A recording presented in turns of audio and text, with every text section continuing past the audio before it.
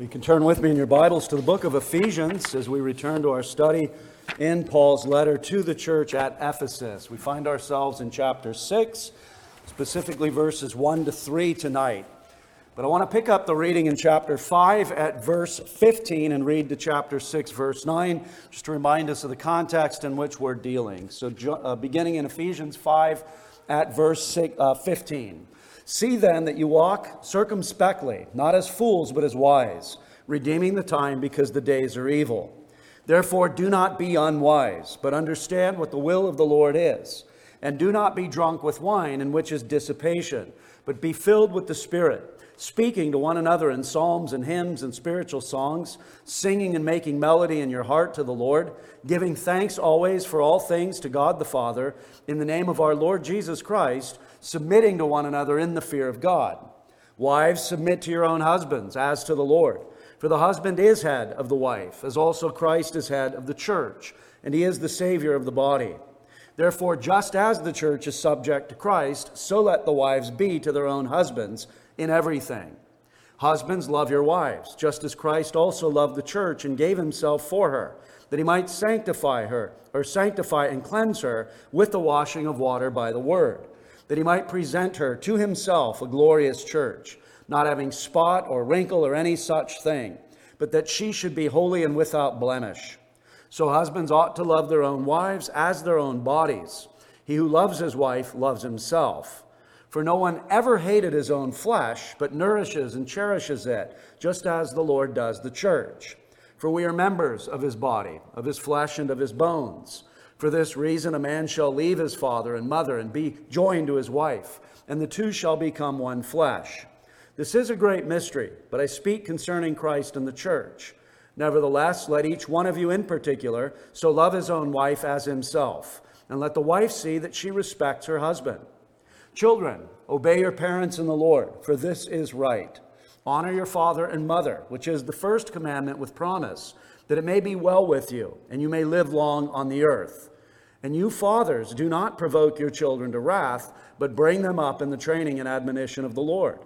Bondservants, be obedient to those who are your masters according to the flesh, with fear and trembling, in sincerity of heart, as to Christ, not with eye service as men pleasers, but as bondservants of Christ, doing the will of God from the heart, with good will doing service, as to the Lord and not to men, knowing that whatever good anyone does, he will receive the same from the Lord, whether he is a slave or free. And you masters, do the same things to them, giving up threatening, knowing that your own master also is in heaven, and there is no partiality with him. Amen. Well, let us pray. Our gracious God and Holy Father, we thank you for the written word. We thank you that it's given by inspiration of God, that it's profitable for doctrine, for reproof, for correction, and for instruction in righteousness. So guide us now by the Holy Spirit. Forgive us and cleanse us from all sin and unrighteousness, and help us to see the glory of your truth, to see the fact that it extends not just to adults, but to children. It extends to Jew and to Gentile. It extends universally, because it is the word of the living and true God. Bless us now, we pray, through our Lord Jesus Christ. Amen. Well, it's been some time since we've been in Ephesians, so just by way of reminder, if you look back at chapter 4, verse 1, we see that we're in the practical section of Paul's letter. So in chapters 1 and 2, he engages in doctrine. He sets forth our salvation, how we came by God's grace to a place of forgiveness and a place of righteous standing in our Lord Jesus Christ. Chapter 3 is a bit of a transition. He indicates his place and role in redemptive history. And then in chapters 4 to 6, he gets practical. So notice in chapter 4 at verse 1, I therefore, the prisoner of the Lord, beseech you to walk worthy of the calling with which you were called. So we are to walk differently than when we were unsaved. If you go back to chapter 2, specifically in verse 1, you he made alive who were dead in trespasses and sins, in which you once walked according to the course of this world. So in Christ Jesus now, we're supposed to walk in a manner that is consistent with our high calling in Christ Jesus. He carries this theme along. Notice in verse 17 of chapter 4, this I say, therefore, and testify in the Lord, that you should no longer walk as the rest of the Gentiles walk in the futility of their mind. So Paul's emphasis here is upon our conduct. We've received God's grace. We have, by God's grace, believed the gospel. We have been justified. We have been forgiven. We have received that righteousness. Now we're to live in light of that truth. And then in chapter 5, he gets specific again. He tells us in chapter 5, specifically in verses 1 to 7, to walk in love. Then specifically in verse 8 and following, he tells us to walk in light. And then in verses 15 to 21, he tells us we're to walk in wisdom. And so notice specifically in that section in chapter 5, verses 15 to 21. He tells us in verse 17, do not be unwise, but understand what the will of the Lord is. Do not be drunk with wine, in which is dissipation, but be filled with the Spirit. And then he goes on to flesh out or indicate or demonstrate what filling with the Spirit looks like. And he does so in verses 19 to 21. Notice, speaking to one another in psalms and hymns and spiritual songs, singing and making melody in your heart to the Lord, giving thanks always for all things to God the Father in the name of our Lord Jesus Christ. And then finally, submitting to one another in the fear of God.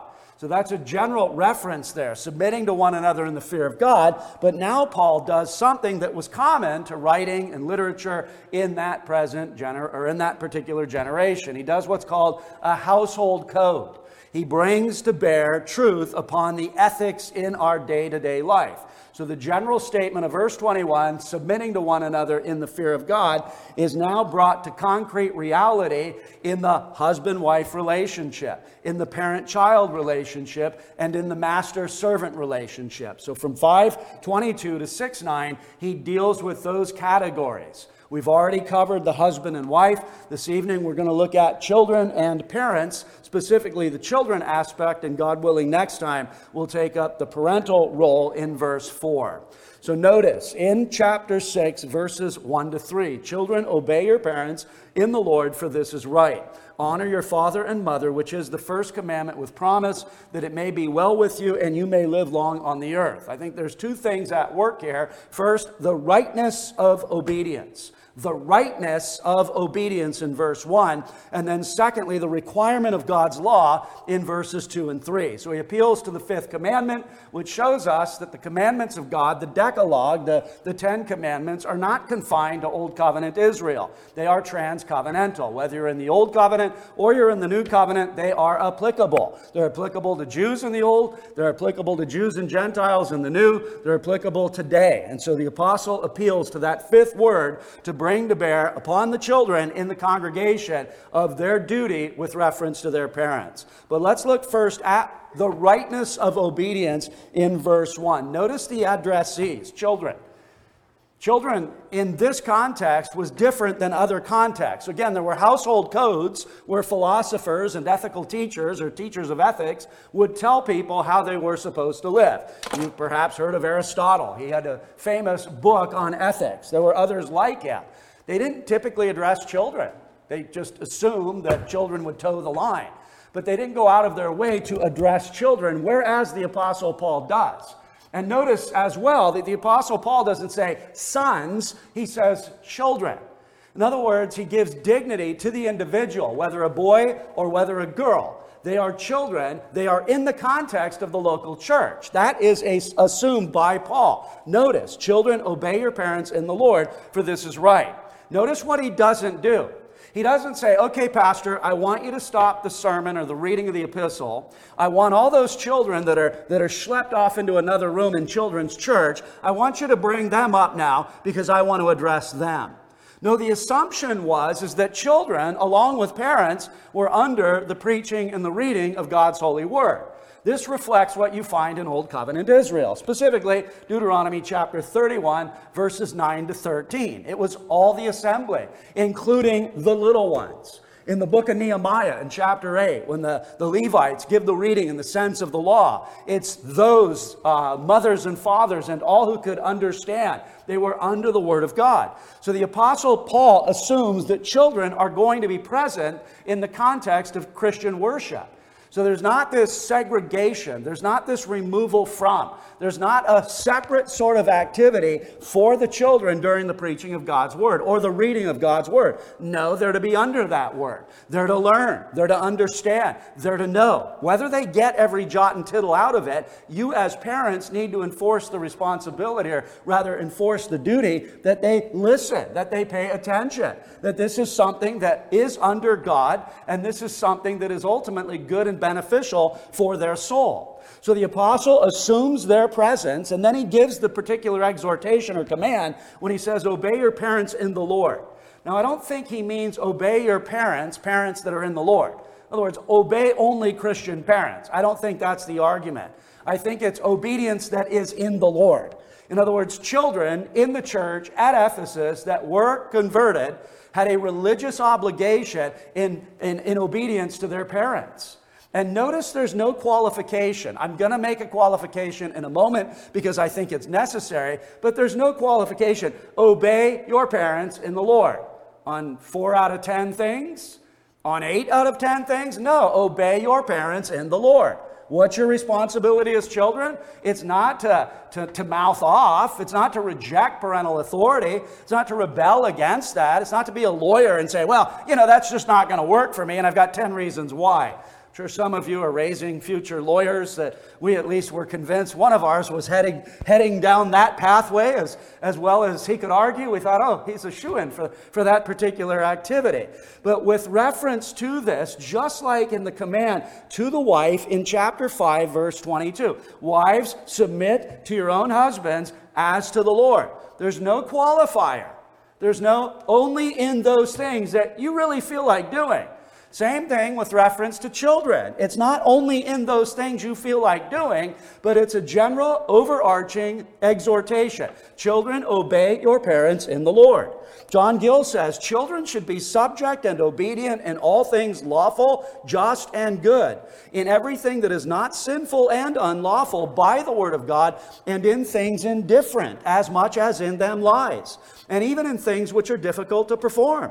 And this obedience should be hearty and sincere, and not merely verbal, and in show and appearance, nor mercenary, and should be joined with gratitude and thankfulness for past favors. That's not unreasonable. It's perfectly legit. Your parents provide everything you have, and so it is legit that you obey them in the Lord. Now, Gill makes that sort of provision or qualification, as I do as well. We did it when we looked at Ephesians 5:22. Wives, submit to your own husbands as to the Lord, unless your husband commands you to sin. Children, obey your parents in the Lord, unless they command you to sin. Then you must obey God rather than men. You invoke that principle of Acts 5:29, when the apostles are chided and rebuked and threatened and told not to preach the gospel there in Jerusalem because it was such an offense to the unbelieving Jews. Well, what did they do? They said, well, okay, we're going to just submit to Caesar. We're going to submit to these unbelieving Jews. No, they said we must obey God rather than men. So when it comes to any controversy between parental command and authority and God Most High, you always side with God. But in terms of not being commanded to sin, as Gill says in things indifferent, you are to, get this, obey. I'd like to dazzle you with Greek tonight and say, well, obey me, it means obey. It means do what they say. I know that's revolutionary because today, children are given the rule of the roost, and we don't ever want to, affect little Johnny or Susie and hurt their delicate psyche. Well, that's not the world the Apostle Paul trucked in, and that's not the world that Moses, the lawgiver under God Most High, trucked in when he gave the fifth commandment. Children, obey your parents in the Lord. That's just it. There's no, well, you don't really know my parents. You don't really know how I'm made up. You don't know that there's certain challenges. And just obey. Just do what you're supposed to do. Listen to Solomon in the Proverbs when he bids you to reflect upon the reality that the way of the transgressor is hard. Or the person that curses his father and mother. What happens? The birds of the air, the ravens will peck out his eyes. In other words, parental authority is given by God Most High for specific ends, for specific purposes. It is the wisdom of the infinite mind of God Most High to station parents in your life as an authority. And so the Apostle Paul very simply, very clearly, and very much earnestly says, children, obey your parents. And then notice the rationale. He says, for this is right. It's right. You don't even have to be a Christian to see the rightness of this. You don't have to be religious to see the rightness of this. I think what the apostle is doing here is he's making an appeal to what we call the created order, or in theology we call it the light of nature. There are certain things that are hardwired into creation. General revelation speaks to us. I think that's Paul's appeal in 5:29. He certainly argues from redemptive categories for the wife's submission to the husband and the husband's love for his wife, but he argues as well in light of nature categories. Notice in 5:29, for no one ever hated his own flesh, but nourishes and cherishes it just as the Lord does the church. In other words, it's just right. It's built in. We're image bearers of the living and true God. We don't come from the hand of God without any sort of hardwiring. We don't come from the hand of God without some sort of an operating system. We come from the hand of God bearing His image. There are certain structures in place. And then when we look around at the created order, it resonates with us that yeah, it's right that the children that we gave birth to, it's right that the children we feed and clothe, it's right that the children that we provide shelter to, it's right that they obey. So Paul's appeal is to the light of nature here. Paul's appeal is to the rightness of the activity. Listen to Gill. He says, for this is right. Children, obey your parents in the Lord. It appears to be right by the light of nature, by which the very heathens have taught it. I mean, even the heathen gets it, right? Even the heathen stumbles on this fact that 2-year-old Johnny doesn't have the wisdom to give the marching orders for the family. I mean, who does that, parent? You're a 35-year-old, man or woman. Okay, we're going to check in with you today, Junior. I know you've got infinite wisdom at age 2, so we're thinking about spending money. We've got to fit it into the budget. What do you think? None of us do that. Why? Because it's not right. It's just not right. There's a pecking order in God's world. There is an authority structure built in by God. So back to Gill. For this is right, it appears to be right by the light of nature, by which the very heathens have taught it, and it is equitable from reason that so it should be. And it is just by the law of God. That's the category next, the requirement of the law. So we see the rightness of it, light of nature, general revelation, and then we see the requirement of the law. So what are we to conclude? There's no war between general and special revelation. Wow, they actually jive. They actually go hand in hand. They work together. So he says, and it is just by the law of God, which commands nothing but what is holy, just, and good. Matthew Poole, same sort of a vein. He says, for this is right or just every way so by the law of nature, of nations, and of God. Belgic Confession, Article 2, asks the very good question, by what means God is made known to us? Well, there's 2 books according to the Belgic Confession. There's the book of creation, and then there's the book of Revelation. It says, we know him by 2 means. First, by the creation, preservation, and government of the universe, which is before our eyes as a most elegant book, wherein all creatures, great and small, are as so many characters leading us to contemplate the invisible things of God, namely his eternal power and divinity, as the Apostle Paul saith, Romans 1:20. The Apostle Paul says that we can know the Creator, we can know him by the creature. We can argue from the effect to the cause. That's precisely what Paul does in Romans 1. So there's a light of nature or general revelation that is just right. It's right that Junior submits. It's right that Junior obeys. It's right that Junior doesn't challenge, that he doesn't have 15 reasons why he's not going to clean up his room today. No, sorry, Junior, sorry, pal, but the light of nature itself tells us, here's 15 reasons why you're going to clean up your room.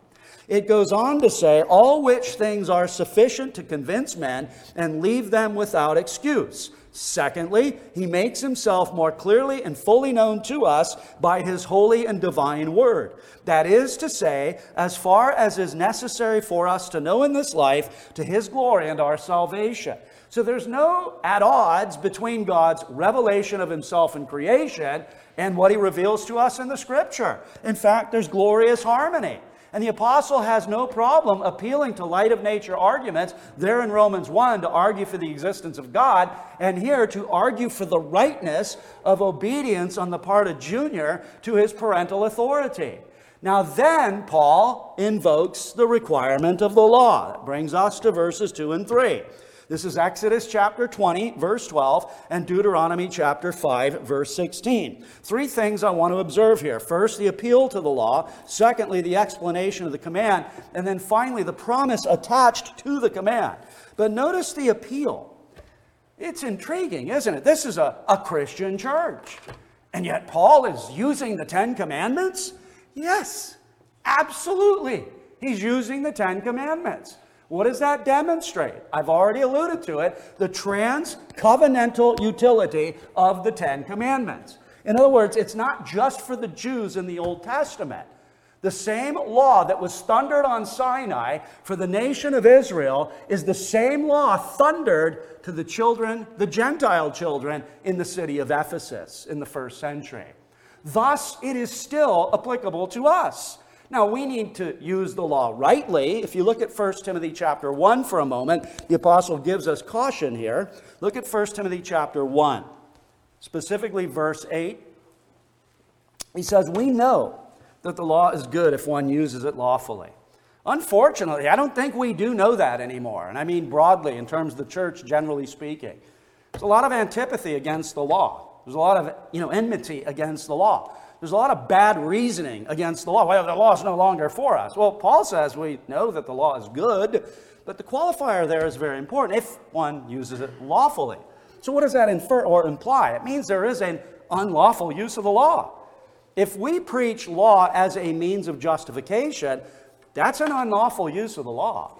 If I said to you tonight, you need to get saved, carry out the commandments of God, go home, work it out, do your best, and, in the final analysis, God will look at that and accept you. That's not good. That's the killing aspect of God's law. Why is that? Because in Adam, all die. Because we are at enmity with God Most High. Our minds are not subject to the law of God, nor can they be. So to preach it that way is to preach it unlawfully. But in the Reformed world, we have three uses of the law. The first is what we call the civil use, and that simply means the preaching of the law as a means of restraint for creatures. In other words, the speed limit, for instance. I'm not saying everybody abides by that, but it functions in such a way as to restrain the recklessness of man. I mentioned last week in preaching on abortion, someone once well said, the law does not change the heart, doesn't change the heart, but it does restrain the heartless. And the first use of the law does that. The civil or political use of the law, it's a restraint. The second use is what we call pedagogue, and that simply means child tutor. The law shows us our sin and misery. The law shows us our need for the Lord Jesus Christ. The law brings to bear upon us the reality of a guilty conscience, a guilty heart, transgression of that law. And what does it do? It causes us to see the glory of the cross. There's hope, there's blessing, there's forgiveness, there's a righteousness that avails with God, imputed by Him, received through faith in His Son. So the law in that regard is absolutely crucial as well. And I'm going to end there tonight for you little ones, young people. You're not all little ones, but young people. This law shows you your need for Jesus. When you hear that, obey your parents. When you hear that, honor your father and your mother. Search your little hearts. Is that always you? Is that constantly you? Is that perpetually you? Is that exactly you? Is that entirely you? I'll go ahead and answer for you. No, it's not. So where do you go for righteousness? You don't go back to Moses, you go to Jesus. Now, having said that, the third use of law is called normative. So after the child tutor function of the law, shows us our sin and depravity. After we see and appreciate the blessed cross work of our Lord Jesus, once we're saved by grace, justified freely by grace, how does the Lord Jesus deal with us? He gives us the Holy Spirit, and He points us, guess what? Back to the law. Why does He do that? Because it's a pattern for our sanctification. We know what pleases God when we look at those 10 commandments. We know it doesn't please God to have idols. We know it doesn't please God to be blasphemers. We know it doesn't please God to break His holy day. We know it doesn't please God to disobey our parents. We know it doesn't please God to murder or commit adultery or theft or lie or covet. So the law of God gives us a revelation of the nature of God, and it functions in a normative way. How do I know what to be holy is? Well, I'm not left to guess. I'm not left to try and figure it out. The law of God is there for me. The Spirit empowers and enables the justified by faith believer such that he walks according to it. Not again in order to be saved, but as a consequence of his having been saved. And so the apostle appeals to the 5th commandment, brings it to the city of Ephesus, to the church specifically, and tells children, Gentile children, you need to honor your father and your mother. So that indicates, again, that it's transcovenantal. As well, it is universal. It's not just for the Jews, but it's for Jews and Gentiles. It's not just for boys, but it's for boys and girls. It's not just for men, but it's for men and women. In other words, it's extensive. It is the revelation, at least to some degree, of the nature and the being of God. It is the answer to what is it that pleases God? Well, it pleases God, as I said, when you don't engage in transgression of that holy law. And then secondly, the explanation of the command. Notice what he says in verse 2, honor your father and your mother. Now the word honor, Cam alluded to this in his prayer. I don't know that he saw this coming, but it means to be heavy. It means to be weighty, burdensome, honored. And I think the connection between honor and heavy is clear. We're not supposed to treat our parents lightly. We're supposed to treat them with honor.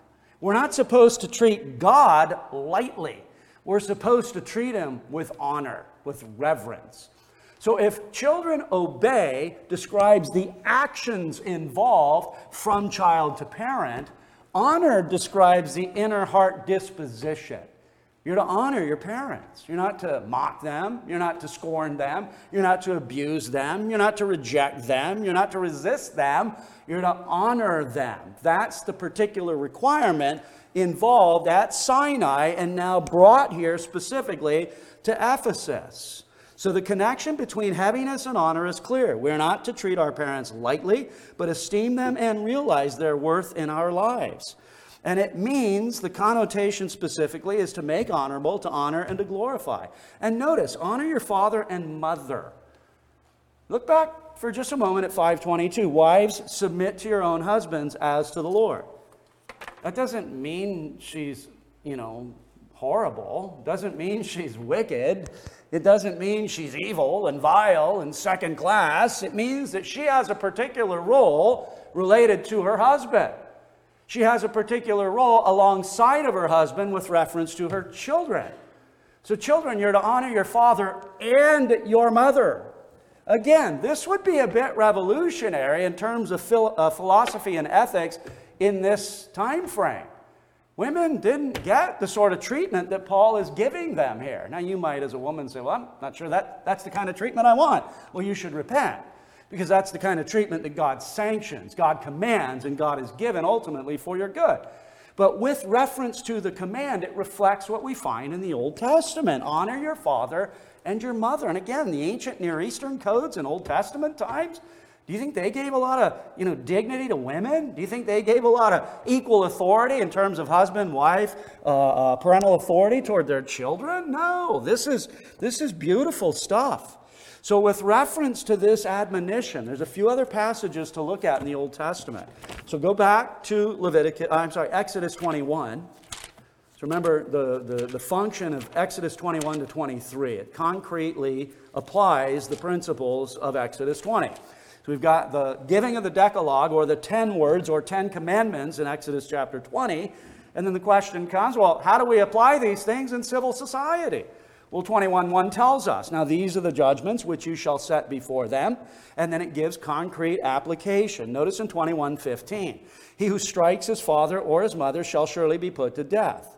And then again, in verse 17, and he who curses his father or his mother shall surely be put to death. Turn over to Leviticus 19. Leviticus chapter 19. And note the close connection here. Leviticus chapter 19, verse 3. Every one of you shall revere his mother and his father, and keep my Sabbaths. I am the Lord your God. Now, we typically categorize the fifth commandment in what we call the second table of the law. So the first four commandments are our duty to God. So no idolatry, no blasphemy, no Sabbath breaking. And then the latter six are our duty toward man. Honor your father and mother, do not murder, do not commit adultery, do not steal, do not lie, do not covet. But that fifth kind of occupies a foot in both grounds, right? I mean, I'm not suggesting it's a first table thing, but it's a great transition between the two tables. Because the parental authority represents God.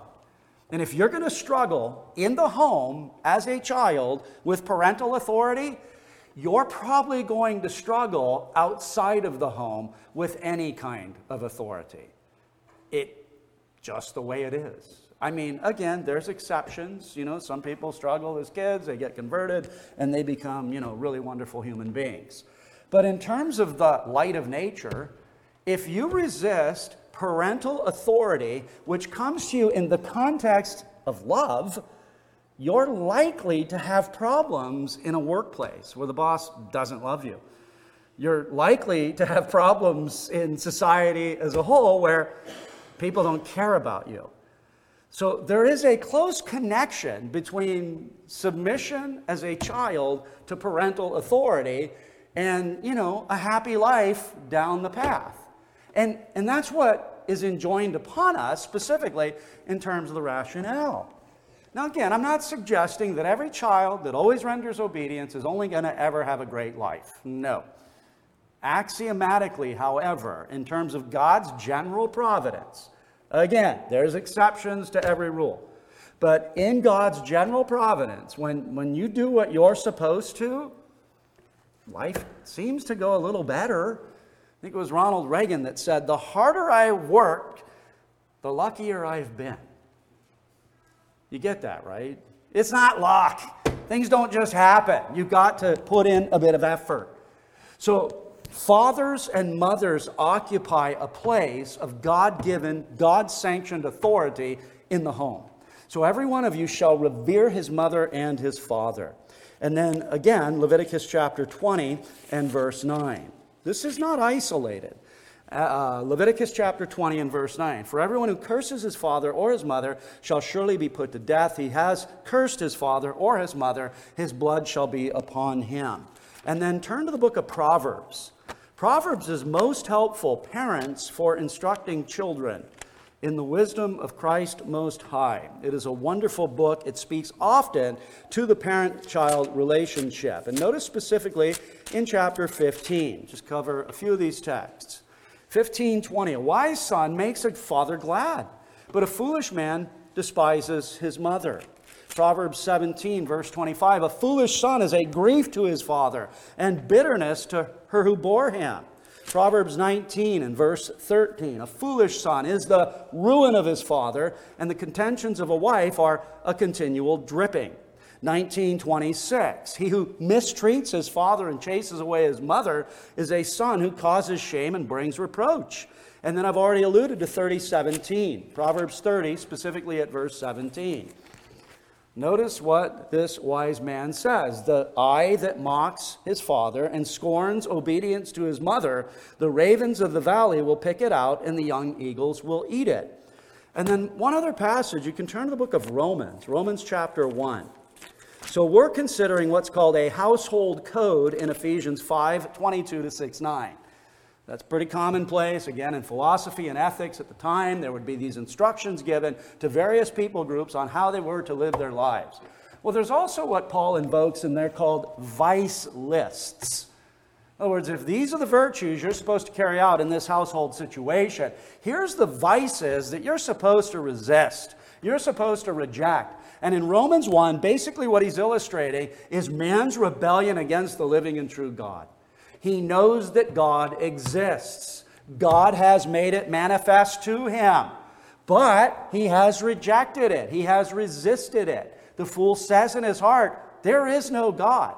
So notice, what God does is he gives them over.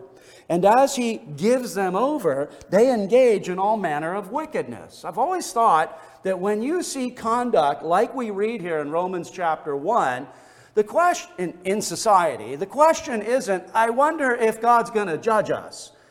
The question is probably, or not the question, the answer is probably, he's judging us right now. When we see the types of lawlessness that is promoted, when we see the kinds of rebellion and transgression of the law of God, when you take that seventh commandment and see how it's being twisted and abused and distorted, when you see the lack of concern for human life and abortion and euthanasia, I don't think it's a question of, well, I wonder if God's going to judge Western civilization. Kind of looks like that's precisely what we're looking at, because verse 24, God gave them up. Verse 26, God gave them up. Verse 28, God gave them over.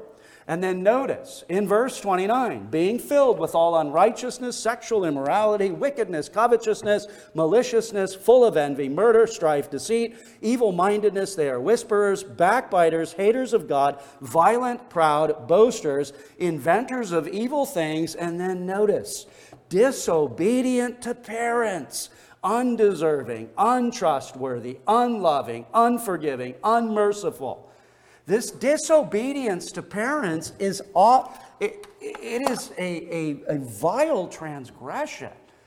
I just don't think we get that. You see some kid losing his mind in Walmart and yelling at his parent? That's not funny, brethren. That's pathetic. That's sad. Again, that kid probably, they may not need to put aside money for university. They might need to put aside money to visit him in jail. That's not good. Again, if a child is not restrained, the father said, if you haven't broken their will by 2 years old, you've lost them. I think that's severe. I think that's a statement that I wouldn't, endorse. But I get the sentiment. I get the reality. Train up a child in the way he should go. And we're going to deal with this when we get to 6:4. Fathers, don't provoke your children to wrath, but bring them up in the training and admonition of the Lord. The light of nature teaches them lots of things, but special revelation is absolutely crucial for bringing them up in the training and admonition of the Lord. So all that to say, with reference to Ephesians 6, we have transcovenantal utility universally applied to Gentile children in Ephesus with the specific admonition that they obey, because the light of nature shows this, and that they honor, because the fifth commandment demands this. And then notice, in terms of the promise attached to the command, look at how he responds here. Look how he continues. Honor your father and your mother, which is the first commandment with promise. The first commandment suggests what? Other commandments, right? It's the first in a series of commandments, namely 9 others.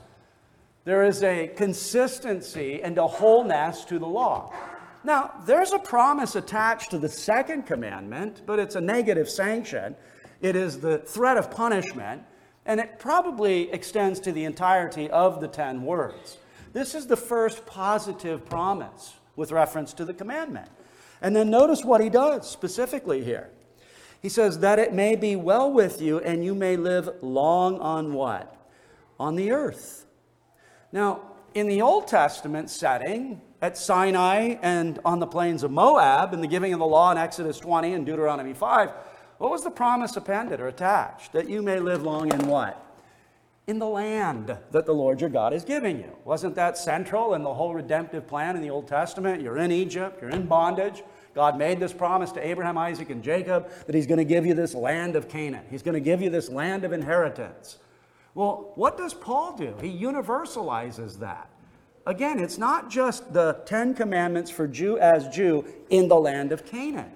It is the 10 commandments for human as human, wherever he or she finds himself. And again, the promise isn't formulaic. You turn in, 18 years of solid obedience, and you're going to get the best jobs. You're going to have the best life. That's not it. You can't treat it formulaic. I think people do this with the Proverbs, and they get a bit exasperated. Well, Solomon says to live this way, and I live that way, and it just didn't happen. No, you got to allow for the reality that this is a sin-cursed world, that there are a lot of things that can go wrong. Asaph speaks to that in Psalm 73. He said, I saw the righteous suffer, and I saw the unrighteous prosper. It was just a vexing thing for me. So the Proverbs of Solomon and these particular statements, they're not formulaic. You can't say to God, well, I did render 18 years of good, solid obedience to my parents, and I can't get beyond a minimum wage job. What's happening here? Again, you cannot treat those promises that way. But in the general providence of God, for those who do what God calls them to do, it may be well with you, and you may live long on the earth. As Hodge says, it's the usual course of his providence. The usual course. Again, bad things happen. Sometimes people get hit by cars. Sometimes, horrific things happen. Edie says it is a principle of the divine administration and the usual course of providence. But I think interesting to note is this expansion upon this land promise. See, if we didn't have the apostolic use of the Old Testament, then we wouldn't know how to deal with those promises made to Israel in the Old Testament. But how does Paul and Peter and James and John apply Old Testament promises to Old Covenant Israel? They take those Old Testament promises and they apply them to New Covenant Israel, which is the church of the Lord Jesus Christ. So there's not this radical separation between Jews and Gentiles as separate peoples of God, but Jesus is the true Israel of God, and those who by grace believe on him are in union with him. So promises received by him are given to his church, given to his people. So the 10 Commandments are operative. The 10 Commandments are functioning. The 10 Commandments are for us, provided we use them lawfully. Not as a means of justification, but certainly with reference to a civil use, a pedagogical use, and a normative use. So all that to say, children, obey your parents in the Lord, for this is right. And then honor your father and your mother. So both things are addressed. So you might engage in the outward act of compliance, but your heart may be at odds. See, God doesn't leave anything sort of untouched or undealt with. It's not just the picking up of the socks and transporting them to the laundry basket. It's the heart disposition. It's not just the cleaning the garage because Dad said so, but it's the heart disposition. You see, you've got that children obey your parents in the Lord, for this is right. There's a rightness to it, but there's an honoring, there's an esteem, there's a respect, there's a reverence. And I love the way Gill makes that observation, with a thankfulness and a gratitude for favors received in the past. Again, it's just right. It's the way things ought to be. John Calvin, in his Institute, said, those who abusively or stubbornly violate parental authority are monsters, not men. That's pretty hardcore. But again, imagine that kid in Walmart who doesn't get a Snickers bar and he starts hitting his mother.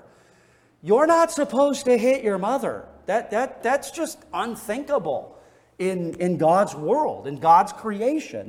That is monstrous behavior. Animals don't hit their mother animals. They just don't. It's unthinkable. It's right for a baby cat to esteem its mother cat. And yet humans come along, and because of our depravity and our in-Adamness, we reject and resist parental authority. Well, kids, if that describes you to some degree tonight, then go to Jesus. Believe on the Lord Jesus Christ, and you shall be saved. The killing aspect of the fifth commandment shows that when it comes time to obey, when it comes time to honor, you might likely come up short.